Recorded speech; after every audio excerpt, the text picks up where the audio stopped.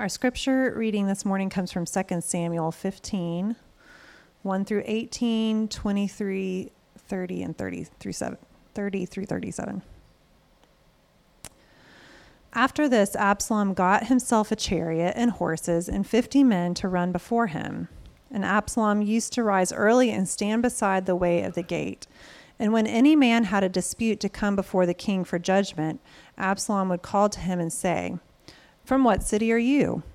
And when he said, "Your servant is of such and such tribe in Israel," Absalom would say to him, "See, your claims are good and right, but there is no man designated by the king to hear you."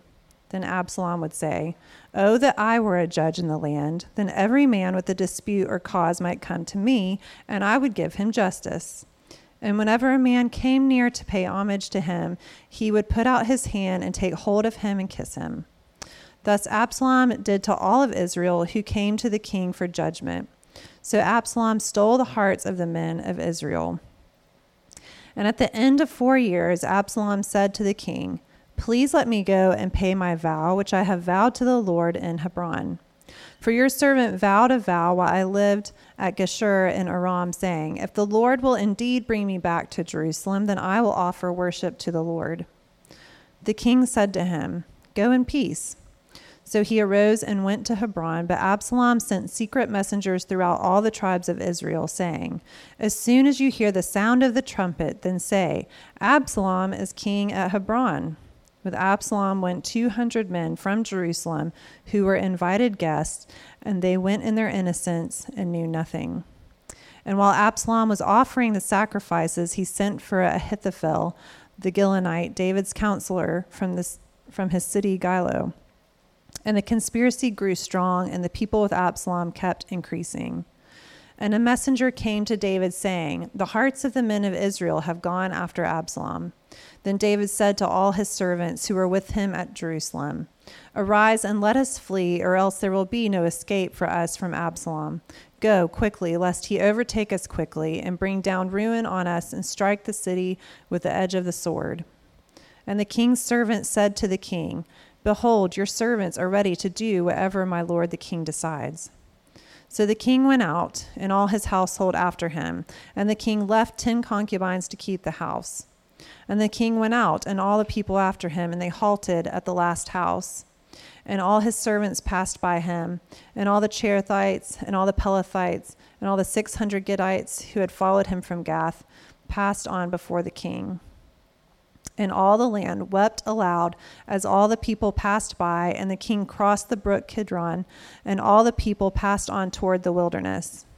But David went up the ascent of the Mount of Olives, weeping as he went, barefoot and with his head covered. And all the people who were with him covered their heads, and they went up weeping as they went. And it was told David, "Ahithophel is among the conspirators with Absalom." And David said, "O Lord, please turn the counsel of Ahithophel into foolishness." While David was coming to the summit where God was worshipped, behold, Hushai the Archite came to meet with him, his coat torn and dirt on his head. David said to him, "If you go on with me, you will be a burden to me.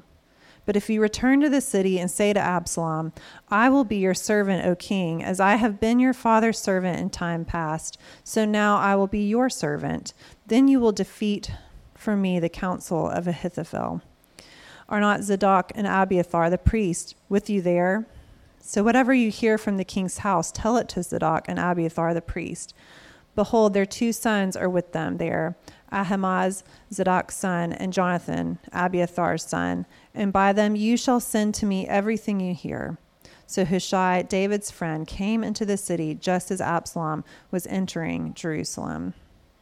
This is the word of the Lord. Thanks be to God.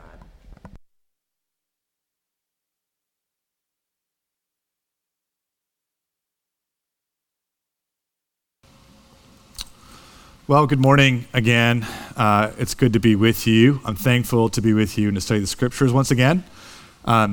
If you're in person or on YouTube, thank you for joining us in worship. If you're new to North Cross, physically, virtually, I'd like to welcome you. And also, if you're here again, physically, virtually, we're really glad to be with you. And along those lines, I just want to say we're excited about what we do on Sundays and our worship that we get to do on Sundays. And that's actually the heart behind going back to 2 services. We really think what we're doing here as a community matters. And we mean this in a couple senses. I'd encourage everyone to join us in person if you can medically. It's very important. It matters for your own worship. I'd also encourage you to consider bringing a friend or family member, a neighbor, or a coworker. Again, we think that what we're doing and what we're about and Jesus himself is what people are looking for. And really, whether they know it or not, and wherever they are with Jesus right now. And so that's just the encouragement, and take it and consider it. This morning, we're continuing our sermon series in the life of David. A few weeks ago, we began to move past the familiar section of 1 and 2 Samuel, that section where we end with Bathsheba every time and the prophet, and then we never kind of go forward after that, typically in the church. And while we Christians are not so sure where we are, while we should be very careful not to play God, and we have to be very careful not to just connect every piece of suffering to a particular sin in our lives, there is a lesson from David's later life that shows us how sins, even forgiven sins, have consequences. That's to say that sin isn't just bad, sin is bad for us. And that's what the life of David teaches us. But when we read passages like 2 Samuel 15, it's also important for us to keep this in mind. The hero of David's story is not David. The hero of David's story is the hero of the Bible and all of world history in this present moment. It's the perfect rescuer from all sins, Jesus. And this is why our sermon title series is called The God After Our Own Hearts. Not the man after our own hearts, the God after our own hearts. But before we step back into David's story and look at how God does not give up on us, let's pray together for the Spirit to use this time. Father, you know where we are, and we're at different places. I feel like I'm at a different place even between the 8:30 service and the 10:45 service. And you know that. There's not a word on our tongue that you aren't aware of. Didn't have some part to play in. You seek us out wherever we might go, wherever we might be, and you're with us and you're present.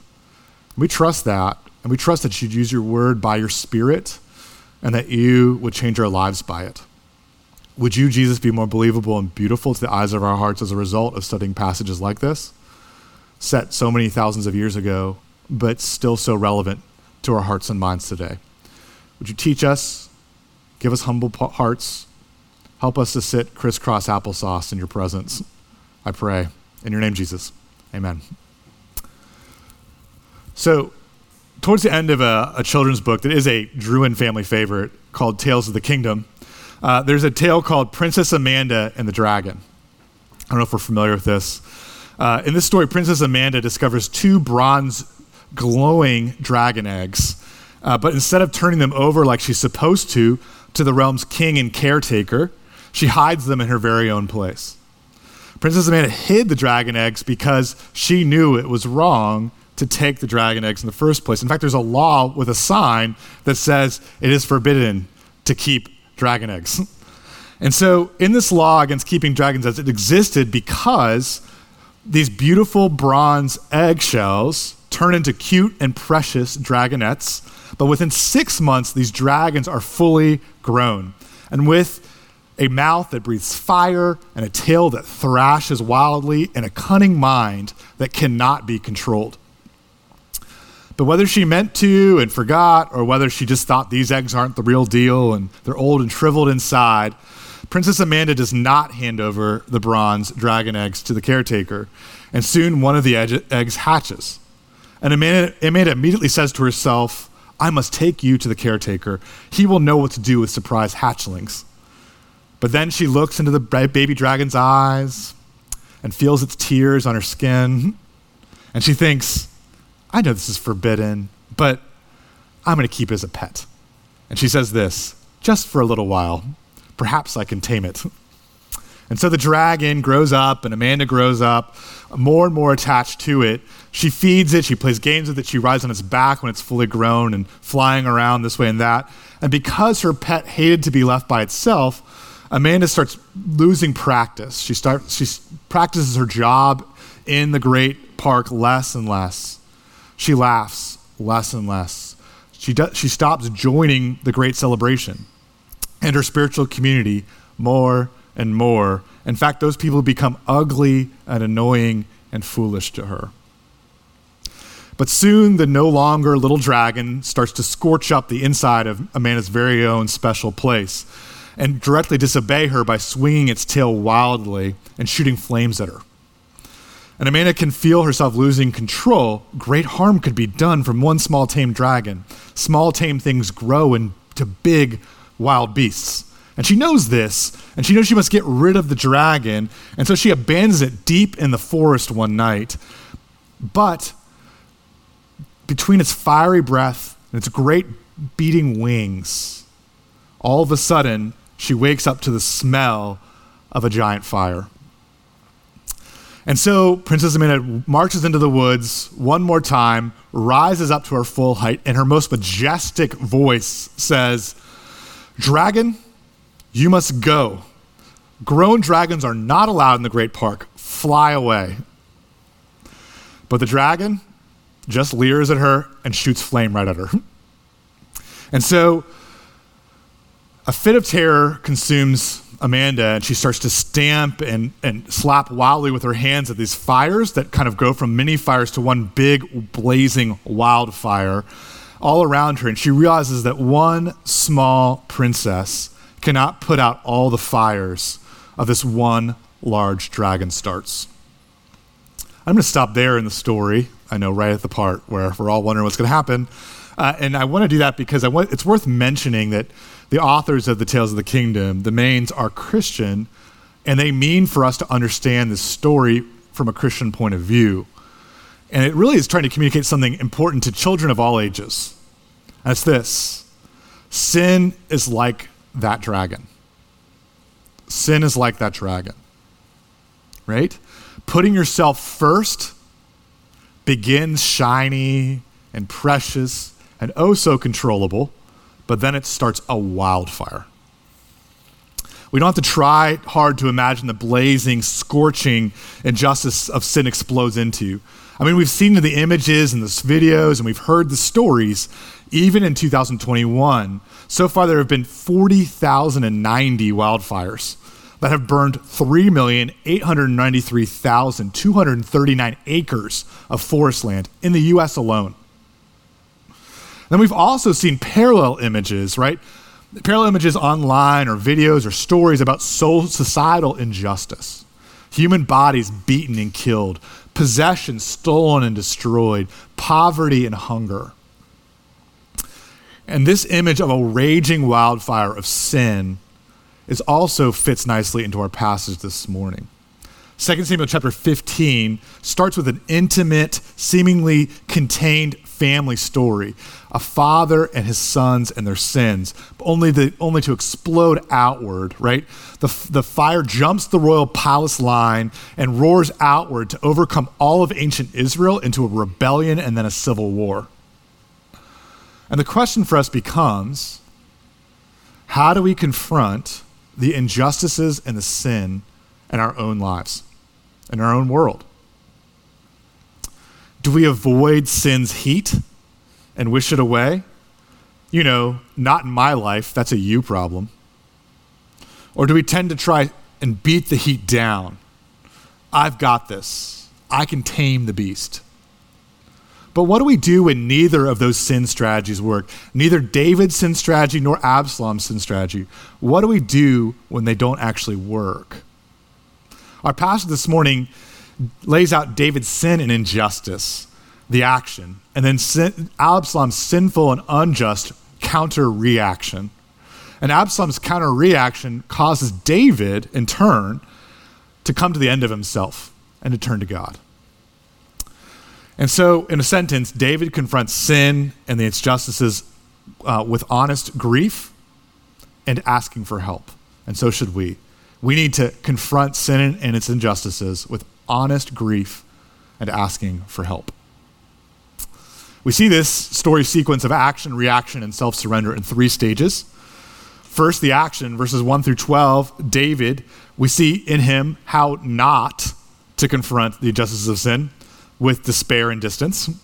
Second, in Absalom, in the same verses 1 through 12, we see the reaction, how not, again, to confront sin and its injustices with pride and with over-pursuit. But third and finally, in verses 13 to the end of the chapter, we do start to see how to confront the injustices of sin. And we see it in David's story with his awareness and his asking for help. That's where we're going. Those are 3 points. Those are verses that will correspond to them. They're in your outline, projected behind me or in your e-bulletin. Let's begin with verses 1 through 12. And let's see the sort of King David, how not to, right? How do we not confront sin? Okay? Which is, his answer is, don't confront it at all.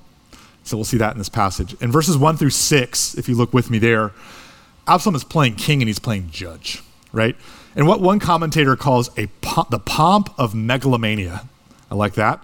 Absalom buys himself a tricked out chariot, right? It's got all of the gold and the silver and the lapis lazuli, and he gets all of these horses in direct contradiction of Deuteronomy chapter 17, and he hires out 50 runners. These are 50 people, 50 men that are designed to run in front of his chariot and shout aloud his praises, as well as to act as a bodyguard if anyone gives him a tough time. But Absalom matches his pretend to be appearances with pretend to be king actions. Verse 2 tells us Absalom shows up at the time and at the place of the king's judicial court. Early in the morning at the city gate, Absalom appears and he meets the people who are wanting justice, right? And he promises to give it to them single-handedly. Listen to what he says. Verses 3 through 4. See, your claims are good and right, but there's no man designated by the king to hear you. Oh, that I were king and judge in this land. Then every man with a dispute or cause might come to me, and I would give them justice. And Absalom begins and finishes this proclamation, this promise of justice for all, with these gestures of love, right? He asks after the plaintiffs, when they come to him, he says, now where are you from? Oh, that tribe. I love that tribe. Oh, I know. Do you know so-and-so? And then with that, the Israelites would try to bow to the prince afterwards. And Absalom would grab them up. He'd take hold of them. He'd lift them to their feet, and he'd kiss them. He would say, essentially, no, stand up. We're all equals here. I get you. I get you. And here we need to ask, surely the reigning King David heard about this, right?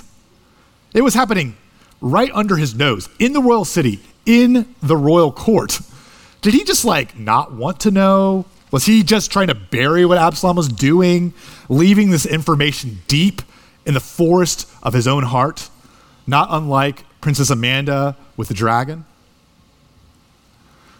Well, after 4 years of stealing the hearts of the men of Israel, verses 7 through 12 tell us that Absalom moves his kingship from pretend to reality, and Absalom finagles David's all too willing request, permission, to go to Hebron, after 2 years, by the way. He goes to Hebron, David's first royal city, the place of David's original coronation. This is the family tribe's HQ. And your hearts are crying out, really, David? Hello, wake up. Something is happening. Do something. And then and there, at Hebron, Absalom throws himself 100 strong, surprise, I'm the real king celebration, right? And all of a sudden, all these people flood in the symbolism of the king-making city and the 4 years of Absalom's politicking in Jerusalem take effect, and these guests are overwhelmed into co-conspirators. And verse 12 tells us that even Ahithophel is David's wisest counselor. He joins the rebellion. This would be like you're playing pickup soccer and Lionel Messi shows up as a ringer. This would be like UNCC getting Nick Saban to coach this season. This would be like getting the local Lake Norman YMCA, getting Simone Biles pre-twisties. This is a big deal. This is a person that has a lot to offer. And Absalom's momentum was huge, is what this passage is saying. Is it Absalom was that great, or was it? If you do the family math, Ahithophel was the grandfather of Bathsheba. And that means that maybe his vote for Absalom was actually more of a protest vote against David. But we have to ask, why is Absalom taking and then taking the kingship from David? What is he after? And our answer has to look backwards. There has been a pattern of David's passive avoidance of Absalom and his sins. 2 weeks ago, we looked at that disturbing passage in 2 Samuel 13, where David's son Amnon raped his half-sister Tamar, only to be murdered by Absalom in cold blood. And we noticed that David did nothing to punish Amnon. And when Absalom kills his own brother, David does nothing again. And in fact, Absalom's the one who does something. He puts himself in a 3-year self-imposed exile. 2 Samuel 13, verse 39 tells us, though, that the spirit of the king David longed to go out to Absalom. But David did nothing about that fatherly urge. In fact, Joab has to force David to deal with his problems, to deal with the Absalom problem. And David's solution is to bring Absalom back to Jerusalem, but he tells Joab, let him dwell apart in his own home. He is not to come into my presence for 2 full years. Absalom has to set Joab's barley field afire in order to be acknowledged by his own father, David, to even be seen and recognized by him. And so from this backstory of David's inaction and also his inactions in chapter 15, we get a picture of what Dan Allender calls parenting at its worst. This is parenting at its worst. You see, everyone in this room grew up asking 2 questions. And a lot of us in this room who have children, our children are asking these 2 questions all of the time. Do you love me? Do you love me? And can I get my way all the time? Can I get my way all the time? The best parents show and tell their children, yes, I love you no matter what, but no, you can't have your way all the time. And this gives that child this sort of unconditional security and this purpose to do good in the world. Average parents, especially in our cultural moment, show and tell their children, yes, I love you no matter what. And, okay, do whatever you want. And this child has this incredibly secure connection, but that child has no purpose. He's self-absorbed. He's spoiled. He misses the boat on the whole. It's more blessed to give than receive notice. On the opposite side of average, there are parents who show and tell their children, no, I don't love you no matter what. And no, you cannot have your way all the time. And that child has a purpose to do good, but grows up feeling disconnected and lonely. And finally, there's the worst kind of parent, what King David is to Absalom. No, I don't love you no matter what. Get out of my presence. I don't even want to see you. And yeah, do whatever you want. Murder, steal, just don't bother me. David doesn't show Absalom a lack of love. David refuses Absalom any love. What the rabbi David Wolpe describes as the monstrous self-constraint of a man whose heart is unavailable to himself and therefore to his child. But as you can imagine, as you're thinking about your own parents, you're thinking about your own parenting, as you can imagine, that worst case scenario of no love and no limits deeply wounds Absalom. And it fuels an almost narcissistic combination of cold-hearted cleverness with murderous rage. David's despair and distancing triggers Absalom, and he triggers him in an almost prideful over-pursuit, and we see that in our second point. Absalom reacts to David's under-functioning as king with his own over-functioning. The more David retreats from his job and responsibilities, the more Absalom steps in and takes on responsibilities that are not his, like being king. And also, he literally pursues David's very life. And so begins that kind of classic vicious cycle that we've all experienced in our own relationships, right? I want you to think about this for a minute. A friend stops texting you, and you think to yourself, the way I'm going to get this person to respond is by texting them 20 times in a row, and then calling them 5. But what does that do? Nagging a person only drives them farther away. Or our child or spouse is in trouble, and we take on the responsibility for their problems and emotions. Or maybe vice versa. I demand that someone own and operate my heart for me. It's a cycle because each person feeds the other. Rescuers like rescuing, victims like being rescued. And so they find each other, they marry each other oftentimes, and then they enable each other. And so if I do my child's homework for her every night, she will never learn how to learn. And everyone's happy until I can't show up to do her homework for her, or she actually wants to learn how to learn. And if I demand my spouse to take away my pain, I'll never know how to deal with negative emotions like fear and anger and jealousy, but he or she will feel so very needed. And in verses 1 through 12, Absalom is overplaying this rescuer role in par excellence. And his pride, we hear him say, "Oh, that I were judge and root the land. Then every man with a dispute or cause might come to me, and I will give him justice." To give him some credit, Absalom saw this kind of power vacuum. He saw the passive failures of David to be a good dad. He saw the passive failures of David to be a good king. I mean, David didn't appoint enough judges to hear all the cases. David didn't personally show up to hear the cases that were specially referred to him by the tribal elders. But Absalom's response to justice delayed or justice completely miscarried is an overcorrection.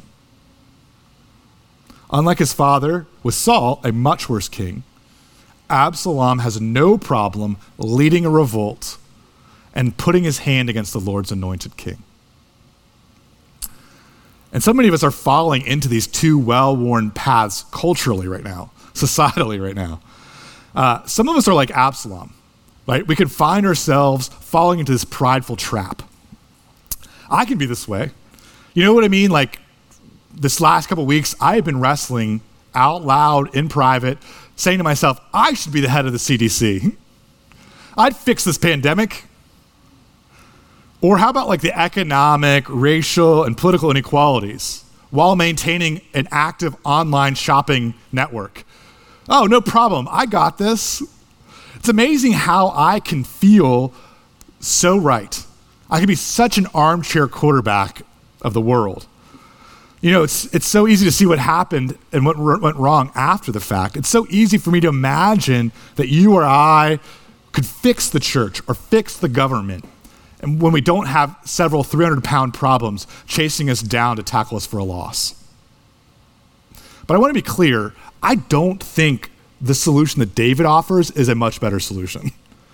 Some of us, me, many times, we're not doing anything about social or political injustices, and that's not good either. We need to use our voices and our jobs and our free time to change society for the better. But here's my advice. Aim small. Aim small. If running a church during COVID-19 has taught me anything, it's that I need to be honest about my own pride. My own desire to be this big rescuer. Like Absalom or Amanda with the dragon, I think the rules cannot apply to me. I think I'm the exception to the rule. Perhaps I can tame sin. Perhaps I can stamp out and pat down the unjust wildfires with my little foot or my burnt hands. But like Princess Amanda, we need the awareness to say, one small princess cannot put out all the fires this large dragon starts. Like Amanda does in the rest of her story, we need to be willing to cry out, oh, help. Caretaker, caretaker, I am too small for this terrible dragon. Help. Or in the words of John the Baptist, we need to confess, I am not the Christ. And behold the Lamb of God who takes away the sin of the world. And likewise, we see this humble awareness and willingness to cry out for help in David. when he's finally forced to confront his own sin in Absalom. And verses 13 and following, our third and final point. In verses 13 through 17, we see and hear David shake himself out of this slumber. He's been paralyzed for years. He's been closing his eyes to his own family and to his own nation. But when a messenger reports the hearts of the men of Israel have gone after Absalom, all of a sudden, David sees himself and he sees his circumstances for what they really are. And he sees it accurately. He takes command. He tells his servants, "Arise, let us flee, or else there will be no escape for us from Absalom. Go quickly, lest he overtake us quickly and bring down ruin on us and strike the city with the edge of the sword." Verse 14. So in 2 sentences, David communicates a plan, flee Jerusalem and fast, and he communicates a reason to save our lives and to save the city from siege. So the king went out and all his household after him. Verse 16. But David's clear awareness of the situation's threat shifts to a clear awareness of the situation's tragedy, doesn't it? We see this shift in him lingering there, longingly at that last house on the very edge of Jerusalem in verse 17, as well as the scenes of David and all the people with him weeping out loud when he's crossing with covered head or bare feet, stumbling downhill towards the brook of Kidron or uphill onto the Mount of Olives. But verse 31 shows us how easily David's willingness to grieve turns to God. In verse 31, we watch David receive more terrible news. The LeBron James of counselors, Ahithophel, has joined the other side. And then and there, David just stops and he asks for help. He prays to God briefly, intensely, and we can imagine frequently. "O Lord, please turn the counsels of Ahithophel into foolishness." It's Princess Amanda crying out, "Oh, help. Caretaker, I am too small for this terrible dragon. Help." Briefly, intensely, frequently, asking for God's help frees us. Do you see that? It frees us from so many of sin's wildfires. Those terrible out-of-control situations, those vicious cycles in our relationships. This is because God became a man to pursue those who distance themselves in despair. He catches us up with his outstretched arms of mercy, and there are tears in his eyes just like David's. He cried on the Mount of Olives, the Garden of Gethsemane, and he cried at the city walls right next to the brook of Kidron. And God died on the cross to prove he cares more about justice than we do.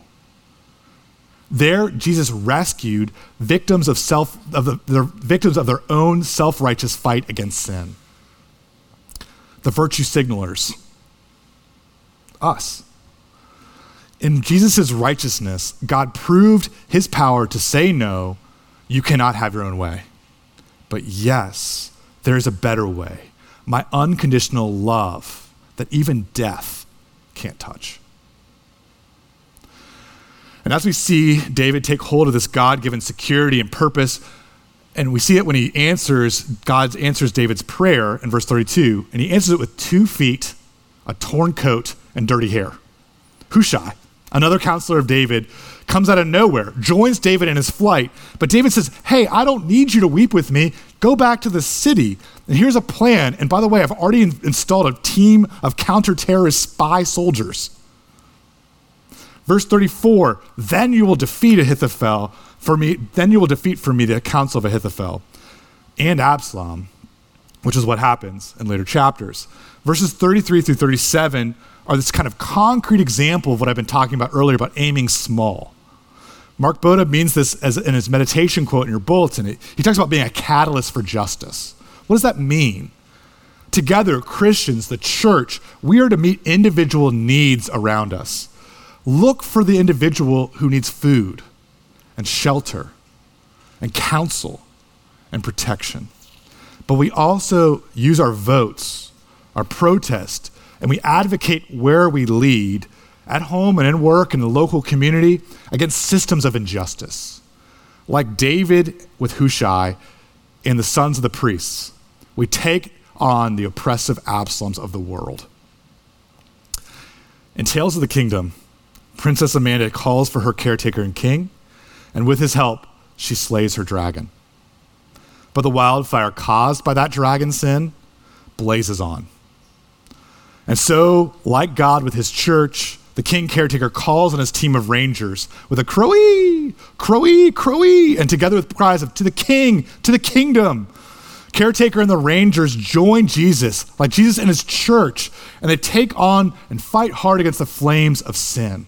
And that's what we're doing right here, right now, in our lives. And this hard work is full. It is full of minor victories and major defeats. It's full of fears and fatigue and despair, but also of joy and peace and love. And it only ends in the story, Tales of the Kingdom, in our story, with a thunder and a God-sent rain.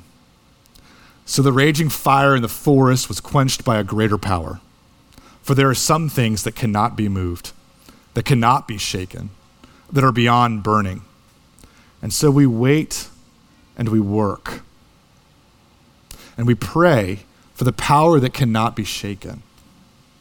Or in the words of John the Apostle, we cry out, "Come, Lord Jesus, come."